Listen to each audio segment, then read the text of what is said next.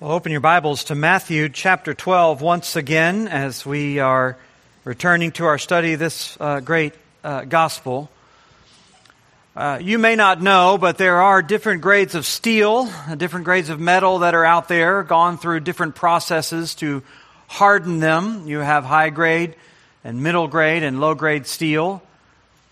And you may not understand all of the processes that go into the evaporation of carbons or the changing of crystalline structures in the iron and all that creates the hardening process. But you certainly understand it when you try to break into a lock or maybe beat your way through a door or, try to pierce someone's armor. You understand by the results what the hardness is without even knowing all the processes behind it. Well, in a similar way, in a spiritual way, there are, you might say, different kinds of hardness in people's hearts to spiritual truth. And you may not always know where it comes from. You may not always fully be able to explain the internal thought processes, the reasoning processes, but you certainly encounter it from time to time. People who just seem to have a kind of decidedness against the truth of God. Something has happened. Some internal process has taken place, and they've gone from openness to less openness to less and less openness until finally there's just a hardness to the truth. Well, this morning we come to a passage where Jesus is dealing with that very subject. He's dealing with hardness of heart. He's dealing with those who are turning away from the truth of the gospel, the truth of who He is, and reaching a very precarious place where the Scripture warns it's impossible for them to be turned back. This is what we read in verse 22 of Matthew chapter 12. Then a demon-possessed man who was blind and mute was brought to Him, and He healed him. So the man spoke and saw. And all the people were amazed and said, "Can this be the Son of David?" When the Pharisees heard it, they said, "It's only by Beelzebul, the prince of demons, that this man cast out demons." Knowing their thoughts, He said to them, "Every kingdom divided against itself is laid waste, and no city or house divided against itself will stand. If Satan cast out Satan, he's divided against himself. How then will his kingdom stand? And if I cast out demons by Beelzebul, by whom do your sons cast them out? Therefore, they will be your judges. But if it is by the Spirit of God that I cast out demons, then the kingdom of God has come upon you. Or how can someone enter a strong man's house and plunder his goods, unless he first binds the strong man? Then indeed he will plunder his house. Whoever is not with me is against me, and whoever does not gather with me scatters. Therefore, I tell you, every sin and blasphemy will be forgiven people, but the blasphemy against the Spirit will not be forgiven. And whoever speaks a word against the Son of Man will be forgiven, but whoever speaks against the Holy Spirit will not be forgiven, either in this age or in the age to come. This is sort of an ominous event in the life of Christ, a turning point in many, many ways, where Jesus finds Himself reaching the point of confrontation with an extremely hardened people. They have reached a point of no return. The setting is obvious. It's an incident where there's sort of conflicting opinions about one of the miracles of Jesus, not just one of His miracles, but several of them. Matthew just briefly mentions them bringing Him another demon-possessed man, this one blind and mute. Apparently the blindness and the muteness was a factor or a consequence of his demon possession. We see that in other places. Demons always seek to destroy their host, and one of the ways that they do it is they bring disease with them. And so many people who are demon-possessed are also diseased, and Jesus as we have seen over and over again, has healed those people, not only healing their disease, but casting out the demons as well. And along the way, as he's done it, people have marveled at his power. As a matter of fact, here, all the people, Matthew tells us, were amazed. And they began saying to themselves, "Can this be the son of David?" They have been astonished in the past. In fact, over in Matthew chapter 9, we saw a couple of instances down in verse 8 of Matthew 9, when the crowds saw it, that is, saw his miracles, they were afraid, and they glorified God who had given such authority to men. So they had a sort of an emotional response already to his miracles. And then down in verse 33, we see that when Jesus cast the demon out of another man and the mute man spoke, the crowds marveled, saying, "Never was anything like this seen in Israel." So they're already kind of commenting on the uniqueness of his power, the uniqueness of his miracles. But now that astonishment is beginning to turn and take shape into definite speculation. Can this be, in fact, the son of David? That's a reference to the promise that God made to David, that God would put one of his descendants, one of his sons, if you will, on the throne of David forever. He would set and establish a Davidic king who would not only defeat Israel's enemies, but bring in everlasting peace. So they're starting to wonder whether or not all of these miracles are, in fact, pointing to undeniable reality that Jesus is, in fact, the promised Messiah. And it's not without sort of basis, because among the other things that are talked about in the Old Testament about the coming Messianic kingdom, one of them in Isaiah 35 is a promise that he would open the eyes of the blind and the ears of the deaf will be unstopped. And then the lame will leap for joy like deer, and the tongue of the mute will sing. So they're watching and they're witnessing the kind of renewals, the kind of regeneration physically in bodies taking place that they had studied all their life. This is what will happen when the Davidic Messiah comes. By the way, that's why this phrase, son of David, is used so many times in Matthew in relation to people who are sick, who are afflicted, who are suffering. That's when you normally see it. When they're calling out to Jesus saying, "Have mercy on us, son of David," it's normally because they're suffering in some way, because they were drawing this connection between suffering and the promised relief coming from the son of David. They've seen the power, they've seen the proofs, they've seen it demonstrated over and over again as unmistakable authority, and they're beginning to draw these conclusions. But Matthew tells us at the same time, having seen all the same things, that the Pharisees, when they heard this, that is, when they begin to hear the speculation of the crowds take shape, they are prompted to go on a bit of a smear campaign. They say in verse 24, "It is only by Beelzebul, the prince of demons, that he casts out demons." That is referring, by the way, to Satan. He had a number of names that he used to go by. We generally refer to him as the devil or Satan, but in the ancient world, he was known as Belial, as Abaddon, as Apollyon, as Beelzebul, as a number of other names. And so they're basically saying that he's casting out demons by Satan, by satanic power. Now this is, in a single word, unbelief. This is people who are refusing to believe. It is, at the same time, a hardening of their heart.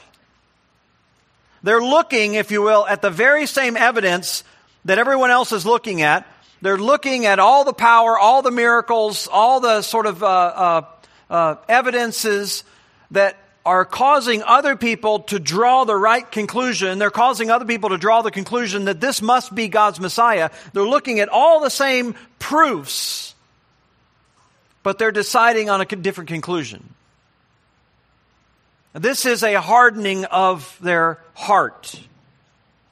Another way to say that is, these are people who are entrenched in their unbelief of God and of His Word, but the issue is not a lack of evidence, it's not a lack of proof, it's not a lack of clarity, it's not anything else. The issue is not what's taking place on the outside, the issue is what's taking place on the inside. And what's taking place on the inside is a hardening of their heart against Christ and against the truth of His Word. Now, it would be bad enough if it was contained to just this select group of Pharisees. We know that there weren't that many of them, maybe 5,000 or 6,000 through the entire country. But they're influential people. And while it is sort of manifesting itself here, it's going to spread. Because they're going to take their cynicism, they're going to take their disbelief and their hardness of heart, and they're going to begin to sow the seeds of that throughout all the peoples of the land. They're going to be able to influence the people of Israel so that they move from this very tender moment where they're starting to say, wait, could this actually be the son of David? They're going to move from that spot in the course of probably about 12 months to the place where they will be calling for the crucifixion of Christ. This is, unfortunately, dangerous stuff.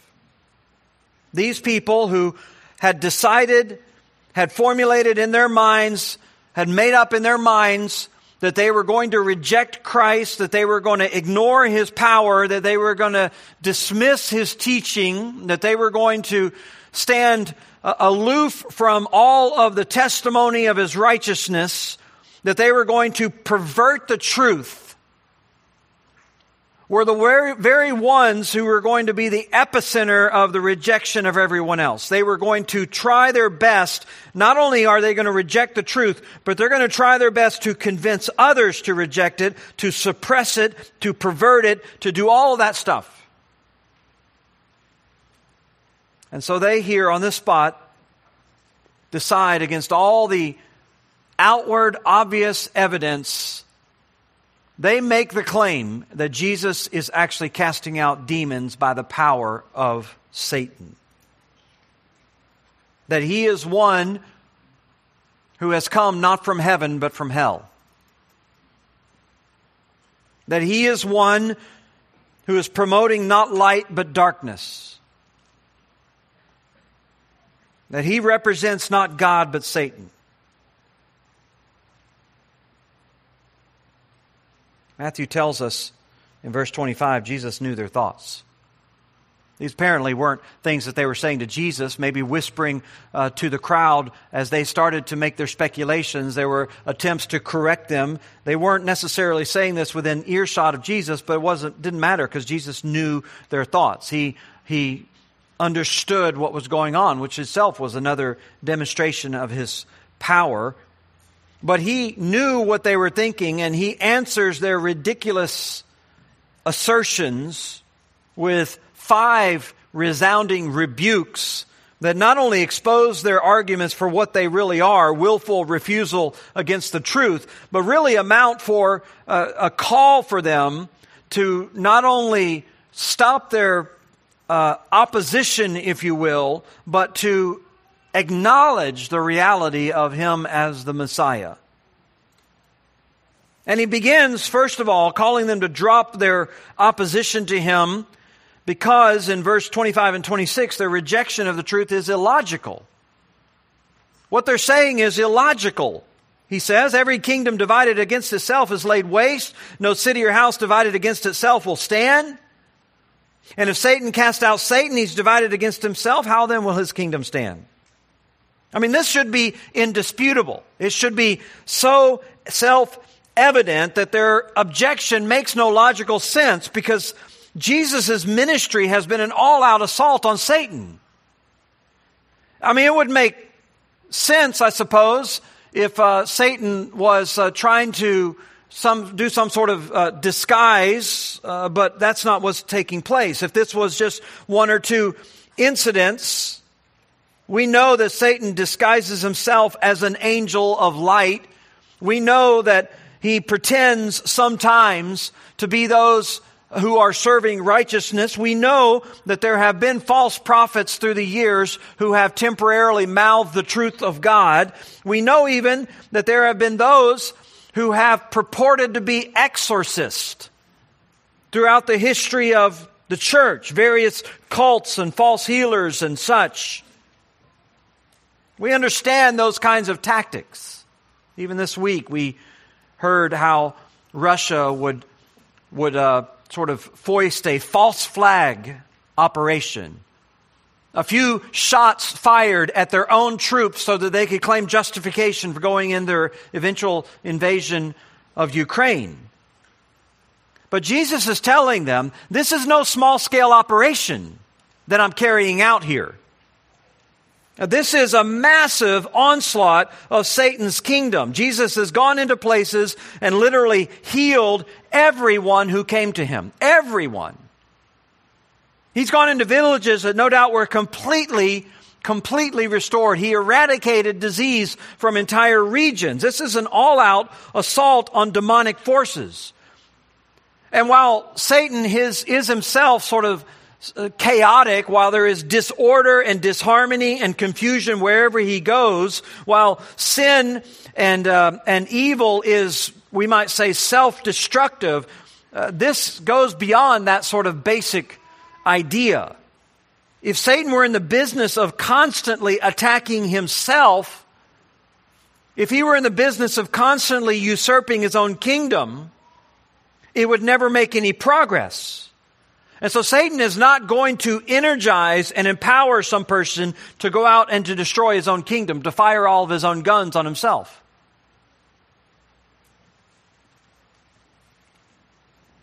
And of course, this wasn't just demon oppression. Jesus was calling people to repent of sin. He was telling them to return to God.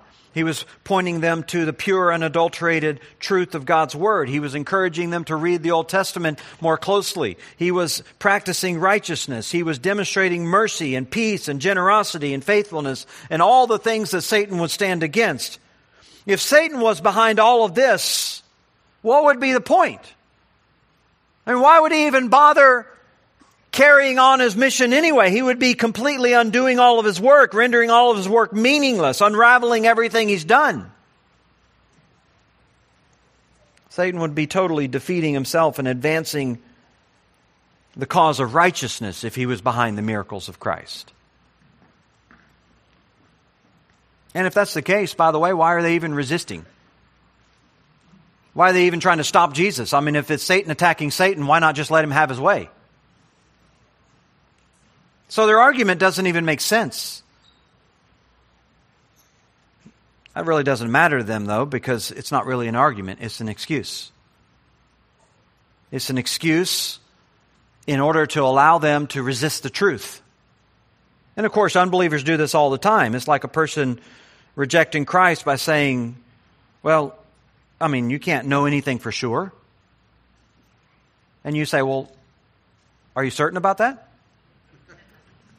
Or somebody might come to you and say, well, you know, there is no truth. Oh, is that a true statement? Or someone might say to you, if there is truth out there, we can't know it. Oh, really? How do you really know that? Or there are no absolutes. Are you absolutely sure? I can't accept Christianity because Christians are so bad. Well, who says they're bad? Who's the ultimate judge of that? You see, unbelievers do this all the time. They throw up what sounds like arguments, but they're not really arguments. They're excuses. And they're internally inconsistent. And they don't stand on their own logic. There are illogical rejections of the gospel all the time. And Jesus is pointing that out, this sort of self-refuting, self-defeating statement. At first glance, it might appear to have some sort of weight, but it buckles under its own weight. So this kind of logical absurdity that unbelievers try to hide behind, Jesus isn't tolerating it. He wasn't going to just let them get away with it. He points out that this isn't an argument against the truth at all. This is just willful refusal to accept what God says and what God does. Well, he calls them to drop their willful refusal, not only because it's illogical, but also, you'll notice in verse 27 and 28, because it's inconsistent. Their rejection is inconsistent. He hits them with the question, if I cast out demons by Beelzebul, by whom do your sons cast them out? They're going to be your judges, he says. I'm guessing you're not going to apply the same standard that you're applying to me to them as well, right? When he says sons, by the way, he's not talking about their literal sons. He's talking about people of their clan, maybe people from within their own sort of religious camp, or at least people within the Jewish nation. And we know that there were all kinds of religious zealots who had tried to perform exorcisms in the ancient world. Josephus records some of these mystics who had all sorts of antics and incantations.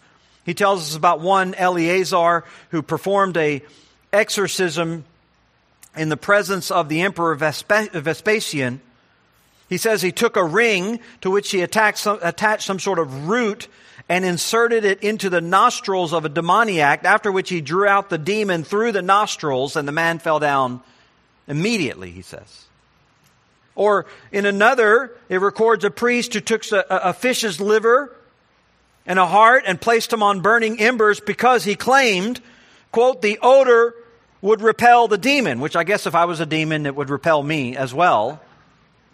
But this is the way that they perform their exorcisms. There are all these kind of rituals and incantations and roots and odors and incenses and all these things. They had their wizards and they had their exorcists to abound. But what are they going to say about them? Jesus says. What's your conclusion about them? If what I'm doing is of the devil, what about them? Because he knew very well that not only had they affirmed them, they had even in some cases practiced the very same things. And these Pharisees would never have claimed that their own sons, their own disciples, were ungodly, much less satanic. And so he's just pointing out their prejudice by showing that they approve of other exorcisms. It just proved what was going on in their heart. They weren't seeking after the truth. They were evading it. And it was evident because they didn't evaluate their other exorcists the same way, that they were inconsistent, that they were biased, that they were prejudiced. And this is even more evident when you consider the power of Jesus' exorcisms and healings. He was casting out demons with a mere word. There were no elaborate rituals. There were no props. There wasn't any of that. He was doing it not only instantaneously, he was doing it extensively throughout entire villages, hundreds upon hundreds of people. They hadn't seen anything like it. And are you going to tell me that your God might be able to maybe cast out a spirit here and there through a few rambling incantations, and you're going to compare all that to what you're seeing and conclude that this is from Satan?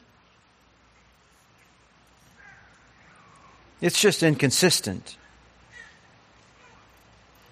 You say my casting out demons is by the power and working of Satan. How do you come to that conclusion? Tell me exactly. What's your criteria? What's your standard? You've made the assertion. Now account for your reasoning. All this exposes them. They didn't want to come up with any kind of detailed explanation because it would have had to apply across the board to all other instances, to all other cases. It's like the person who, again, comes to you and they say, well, do you think it's possible that you might actually be mistaken about what you believe? Well, yeah, I mean, it's possible. I mean, no one's omniscient, but don't you think the same thing would be true of you?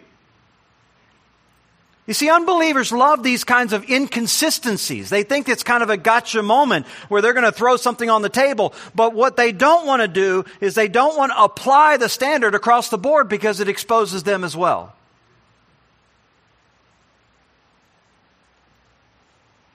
They are biased, prejudiced against the truth. Their rejection is not based on arguments, it's based on the hardness of their heart. Because as I said, they're really not arguments, they're excuses. They're excuses that they use to resist the truth because they do not want to be accountable to it. And so Jesus is basically telling them, you have no grounds for what you're saying except personal grounds. It isn't the exorcisms that you're rejecting. It's the exorcisms by Jesus. It wasn't exorcisms they didn't like. It was Jesus they didn't like. They just didn't want to admit it.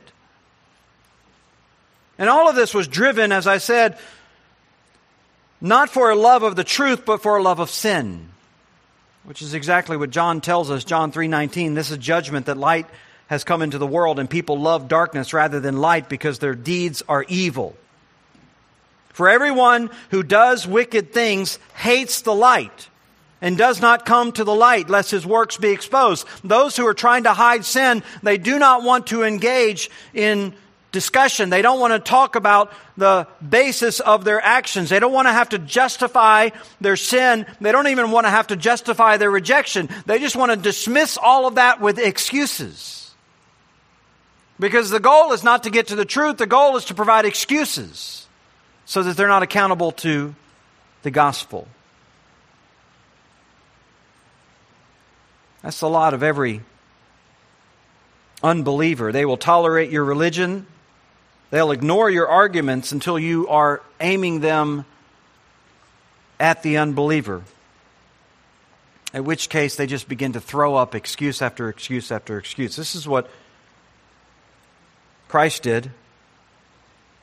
He took all of that sort of false argumentation, all of that pseudo argument, and He exposes it again and again and again for what it really is: willful rebellion, hardness of heart. And He points them to the right conclusion. If it is by the Spirit of God that I cast out demons, then the kingdom of God has come upon you. You have no other option. If you're going to acknowledge the validity of exorcisms, then what you've got to do is you've got to acknowledge that there's never been any exorcism like these. And what you have to acknowledge is that my ministry is more powerful than anything you've ever seen. And what you've got to acknowledge is the kingdom of God has come upon you.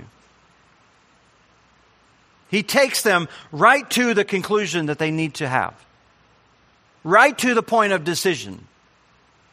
Which, of course, they'll reject. So they need to drop their opposition to the truth because it's illogical, it is inconsistent, and thirdly, he says it's implausible. In verse 29, if you're suggesting this based on what you're suggesting is implausible. Because how can someone enter a strong man's house and plunder his goods unless he first binds the strong man? And then indeed he can plunder his house. That makes sense, doesn't it? I mean, obviously, if you are in your house, you are secure in your home and in your peace and in your possessions only so long as someone doesn't come along who can overpower you. And so the strong man here obviously is Satan, and his possession and his house, if you will, are those that he's held captive for all these years. He's dominated them. He's possessed them. He's captured their souls. He's kept them under guard, if you will, for a long time. Some have been held captive by demonic possession. Others held captive by the deception of their own sin and Satan's lies. But Jesus comes in and He's stronger than any of them. He's totally disarming Satan. He's totally overpowering him. He's casting out demons. He's calling people to repentance and faith. He's taking on false religious systems. He's totally ruining Satan's work everywhere He goes. He's turning people to righteousness. He's routing corruption. And so the only possible reasonable conclusion is that He is destroying Satan's kingdom at every turn, and He's demonstrating power over it. They have seen it. They can't deny it. In fact, they don't even try to deny the power. They just try to slander the power. But when you look at Jesus' ministry and see everything that He did that comes against sin and unrighteousness, everything that He undermined of Satan, He healed disease, which was itself a result of Satan's deception in the garden and the fall of mankind and the corruption of the world that brought with it all kinds of ailment and disease and suffering. Satan seeks to kill, to steal, and to destroy, and Jesus was raising people from the dead. He was defeating death. Satan accuses and condemns people, and Jesus is going around proclaiming forgiveness of sins. I mean, everything he was doing was attacking and plundering and overturning all the work of Satan. Everything he taught corresponded to the truth of the Old Testament. Even when his enemies came against him, it was normally on the basis of their man-made traditions, and even then they couldn't convict him of wrong. And so Jesus makes the point, I am defeating the strong man. I'm undermining his work all around. I'm stealing his possessions.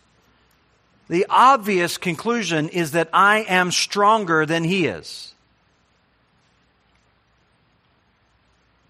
Which then leads to the question, well, who's stronger than Satan? Well, God. And so the kingdom of God has come upon you. Can't you see it, he says. I mean, it is implausible. What you're saying is that some mere mortal person can come and do and wreak all of this havoc against Satan. That is implausible. Everything he did disarmed, defeated the enemy. And what greater sign could he have given them than to come against the forces and the power of Satan and to do everything he did to undo their work? Of course, what takes place in a physical level in Jesus' ministry was simply to further demonstrate what happens at a spiritual level. Exorcisms and healings, while they are the promise of the Messianic kingdom, they're only the outer work. The greater inner work at a spiritual level is when Jesus is constantly rescuing people from the kingdom of darkness. As so many of us know, we were once ourselves captive to sin, slaves to it, under the power of the enemy, and Christ came in and plundered Satan's house, if you will. As he says in Ephesians 4, Jesus descended to earth, Paul says, and led captivity captive, meaning he overcame the jailer. He overcame the strong man who holds all men and women in captivity to sin and death. He literally overpowered them. And so Jesus is demonstrating every day in the lives of men and women who are literally being transformed. Every day, people who are being brought out of captivity. Every day, people who are freed from the grip of sin. Every day, when Satan is shown again and again and again to be defenseless against God's power as he takes hold of people's hearts. So this is the obvious conclusion, he says. If you wanted to go somewhere and someone offered to help you, you wanted to go, say, maybe to downtown Savannah, and they gave you a map, and they gave you all the road names and all the turns and all that, and you took the map and you followed it down to the detail, doing everything exactly as they said, and you ended up in Chattanooga,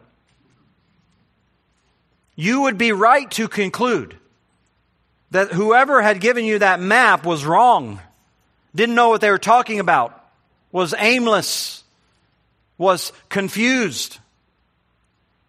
But if they gave you a map and you followed it down to the T, and at every turn it took you to the right place, the right conclusion, the right standing, the right result, then you would obviously accept that they know what they're talking about. So here is Christ, and everything he's doing is plundering the works of Satan. Everything he's doing is overturning corruption. Everything he's doing is going after selfishness. Everything he's doing is creating peace and joy and righteousness. And he's inviting them to just examine his work. But they were so lost, so blind, so hardened to the truth, so determined to reject the gospel and the truth of God, that you could put all the obvious evidence in front of them that you wanted, and they would not accept it. It's just a silly show of resistance. and excuses. Illogical, inconsistent, unmistakable, and as Jesus will go on to say, unforgivable. And we'll have to get to that next week. Let's go to the Lord in prayer. Lord, we are burdened. We're burdened by those that we know who are resisting the truth, burdened by those who are making excuses. And yet, out of love, we cannot sit silent. We cannot allow them to continue to blaspheme your name and your gospel. We cannot continue to allow them to throw up what are excuses for their opposition without challenging them. I pray then that you would prepare our hearts to confront the inconsistencies, to confront the lack of logic, to confront the implausible nature and the unmistakable hardness of heart that's in front of us day after day and week after week, and call people to acknowledge the power of Christ. Lord, it's our desire to be instruments for your purpose. We pray for those who are here today who have been resistant to the gospel. We pray for them that they would once for all drop their silly hardness, their foolish rejection, and acknowledge the power of the truth. We pray these things in Christ's name. Amen.